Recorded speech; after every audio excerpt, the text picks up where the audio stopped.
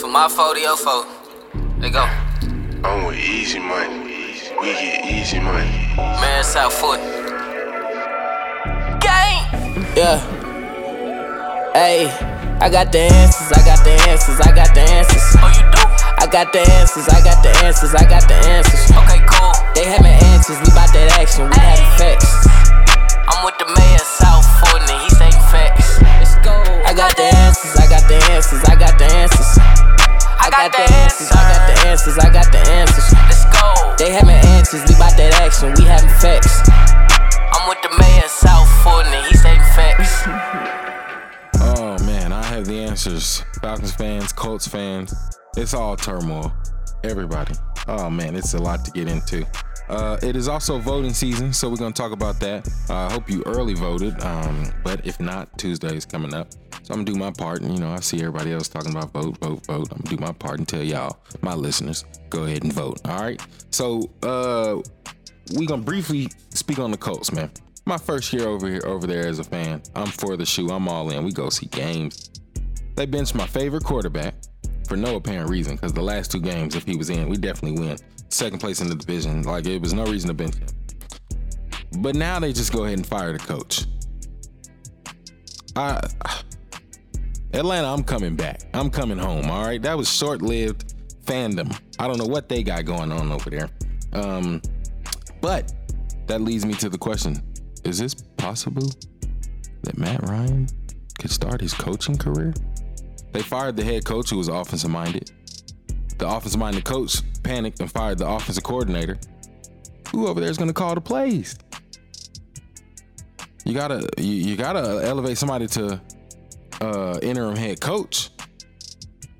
And when whoever that is might not be the play caller, so a lot of season left. He's going to have a lot of responsibility. So maybe Matt, they paying him $18 million. You know what I'm saying?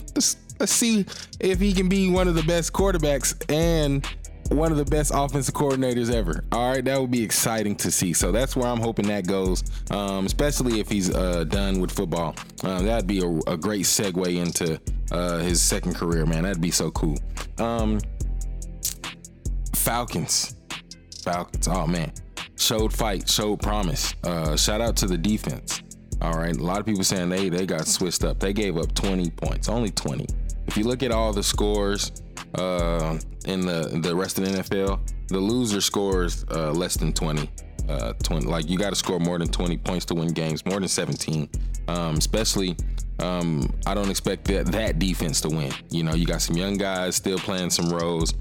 Playing key roles like Richie Grant, Jalen Hawkins. They're still young in their career. Haven't necessarily blossomed to the top player that we want them to be, but they're working towards it. Anderson, first round draft pick, he's playing a big role, you know what I mean? And then you got all these injuries. Your first and second starting corner are out. So you got a practice squad guy over there, a guy who just came from ACL surgery over there. On the other side, like I don't expect this defense to win me games. So when they do get scored on, I don't really say, "Oh man, this defense sucks." Like, I mean, look at who the players are on the field. I don't expect them to win me games. You got to play complementary football. So if you flip the other side of the ball, like you look at the other side of the ball, you got Kyle Pitts, you got Cordell Patterson, you got Drake London, you got Tyler Algier, you got Marcus Mariota in some form or fashion can make plays. That star-studded over there. They should have picked up more of the slack this game, put more of the pressure on the Chargers. I think holding the Chargers to 20 points, Justin Herbert, even though with all those injuries they had, 20 points is good enough to win a game for a defense. That's not even 3 touchdowns. That's 2 touchdowns and some field goals, or maybe 3 touchdowns and a missed field goal, extra point or something. Like, you see what I'm saying? That's not that bad, especially when you look around the league and people are scoring 30-something points. You know what I mean? So you got to score points to win games. That's where I'm gonna say it would have been cool. Tyquan Graham, he's a big guy. He fumbled the ball. That was an exciting play to end the game. Would have been cool. It didn't end like that, but I'm not gonna just sit here and blame him. He's a big guy. Probably ran with the ball his whole life, maybe twice, and that was at home on Thanksgiving. So I don't expect him to really make plays like take it back. That was, I mean, it was just a weird little transaction. Like, it was just a weird little sequence of plays. Because even we get them out of field goal range, they get the ball back, but then the first play they get right back in, kick the field goal. It was just kind of, I don't know, man. I Dean Pease is doing the best he can with what he has. I think it's a lot of factors into why you do what you do. So I never really question a coach. It's hard to question a coach for a whole game because it's like he was there with them on the off season. He was there preparing for this game. Whatever they put detailed and thought into it. Now how it translates, or if the players execute, that's different. But I never really get into question his play calling because it looks good. I see what he sees. And it might be based off of personnel. I do love, and speaking of personnel, I do love how the Falcons enter and change their personnel based off the situation. That's a good sign of good football, good coaching, especially on offense with the way they mixed in the running backs and the receiving group, defense based off of down and distance, situation, what they wanted. They had different packages, and they fluently subbed them in and out, and it was an effective game. We almost won. Like I said, it was an effective game. We almost won.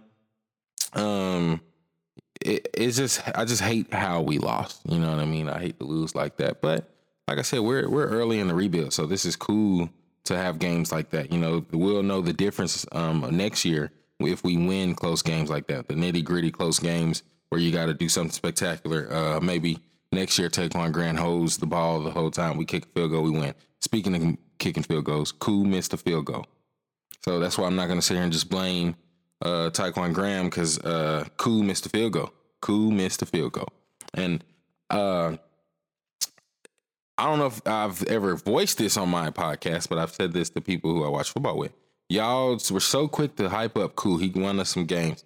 He misses field goals. He misses field goals. And that's the narrative I stick with when I see him. He's missed some game-winning field goals, especially last year. I think he missed like 2 or 3. Always missing field goals, certain points of the game. Like he misses. He definitely misses.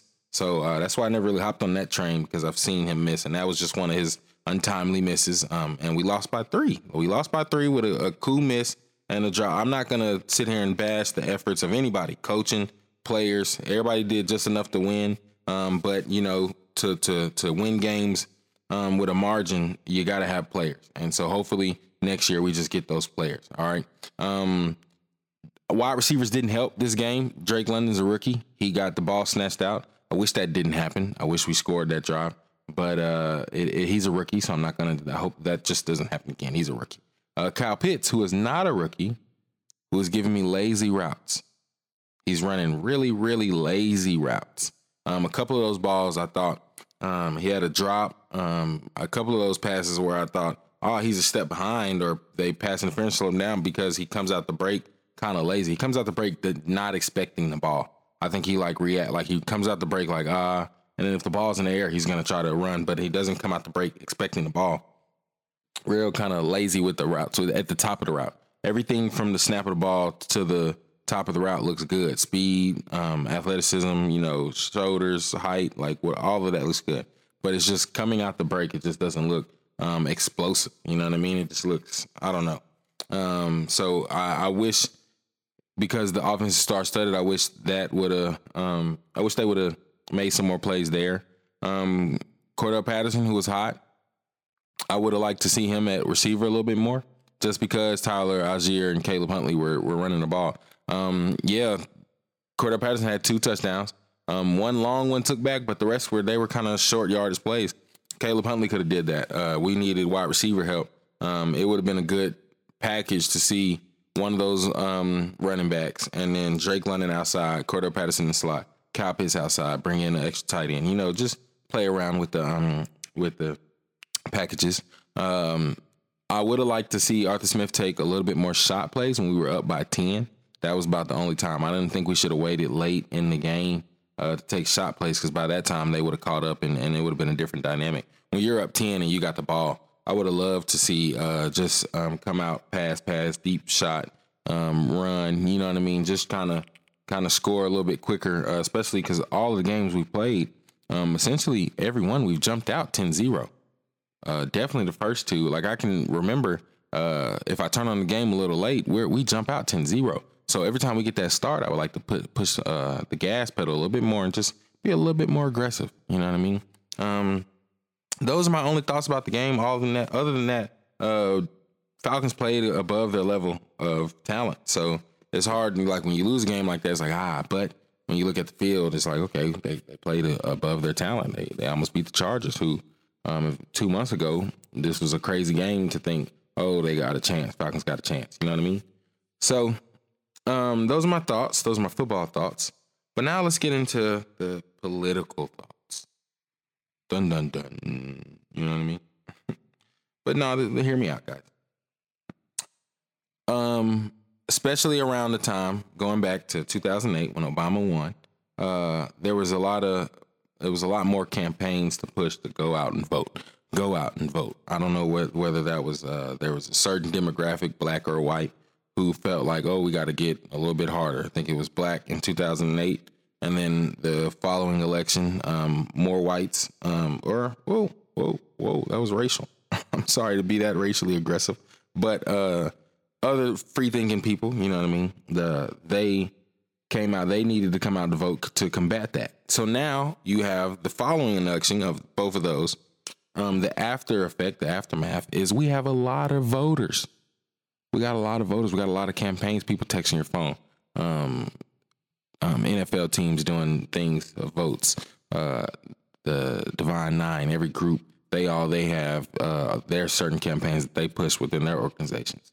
You go to work, you see just certain vote campaigns. It's just this high intense vote, go vote. They're pushing the voters to go vote. And I like that. But like I said, we're about 3 election cycles past getting groups out to vote. I think we've effectively done that. In my community and everybody who looks like me, I would like to push the next step to that. Informed voter. You have to be an informed voter. It's okay to just vote. All right. But you look on the TV and you think to yourself, okay, when I go vote, I guess I'm just voting for Stacey and Warnock versus Herschel Walker. That's what you think is on the ballot based off of the commercial. But there are other races, as far as campaign races, and other people that affect your life just as much, if not more than those 2 seats, because those 2 seats will have to listen to a higher up party and kind of fall in line. But there's other things on the ballot that you need to go through and not just see. You need to be informed on both sides of it.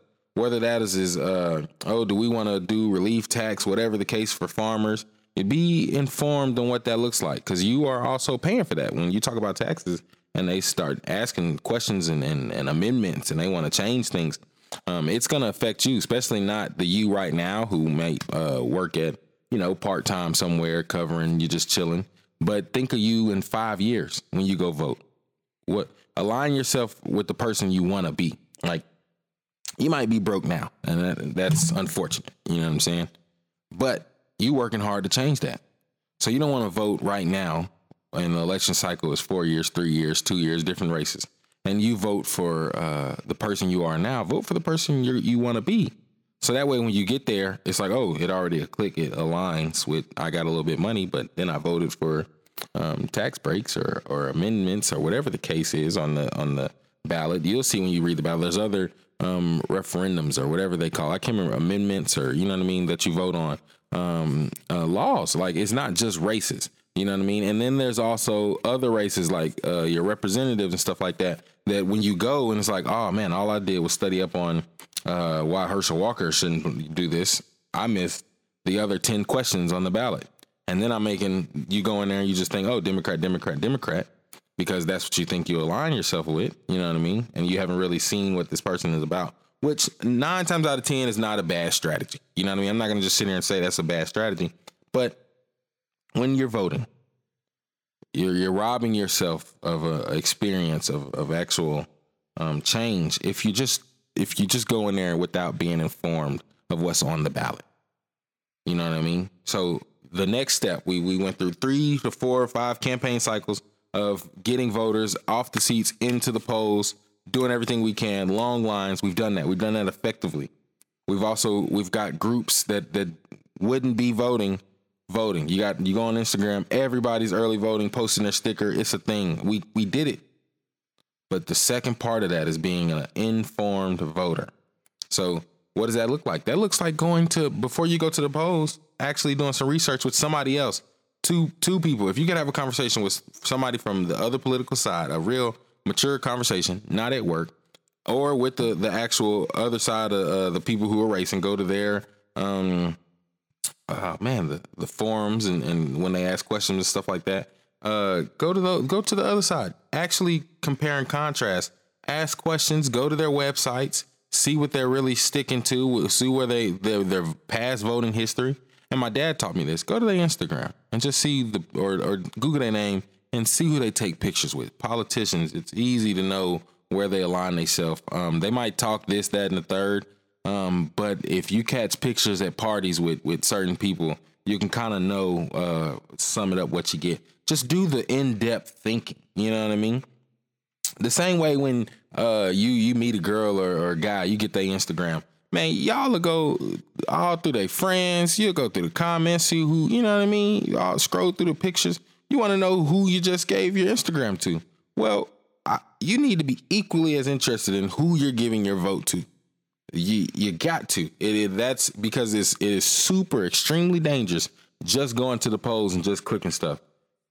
That's dangerous, especially when we get an overflow of numbers. All right. So now that we've got the numbers out, and especially people in my community, let's be informed voters. It's not just okay to vote from the two main races.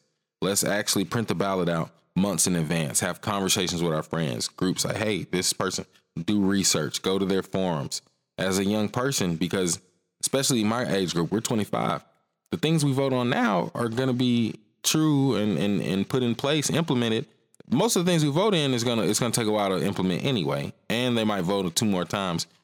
The future us, even if you just now voted, always vote for the future you, who you're aligned with. You know what I mean? Make sure you understand and be informed.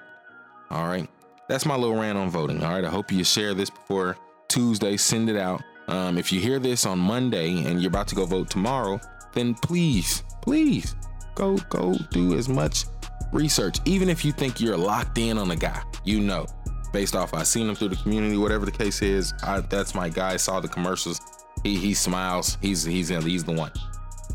Do a further in-depth look. All right, that's all I'm saying. And I appreciate y'all for listening to I Have the Answers.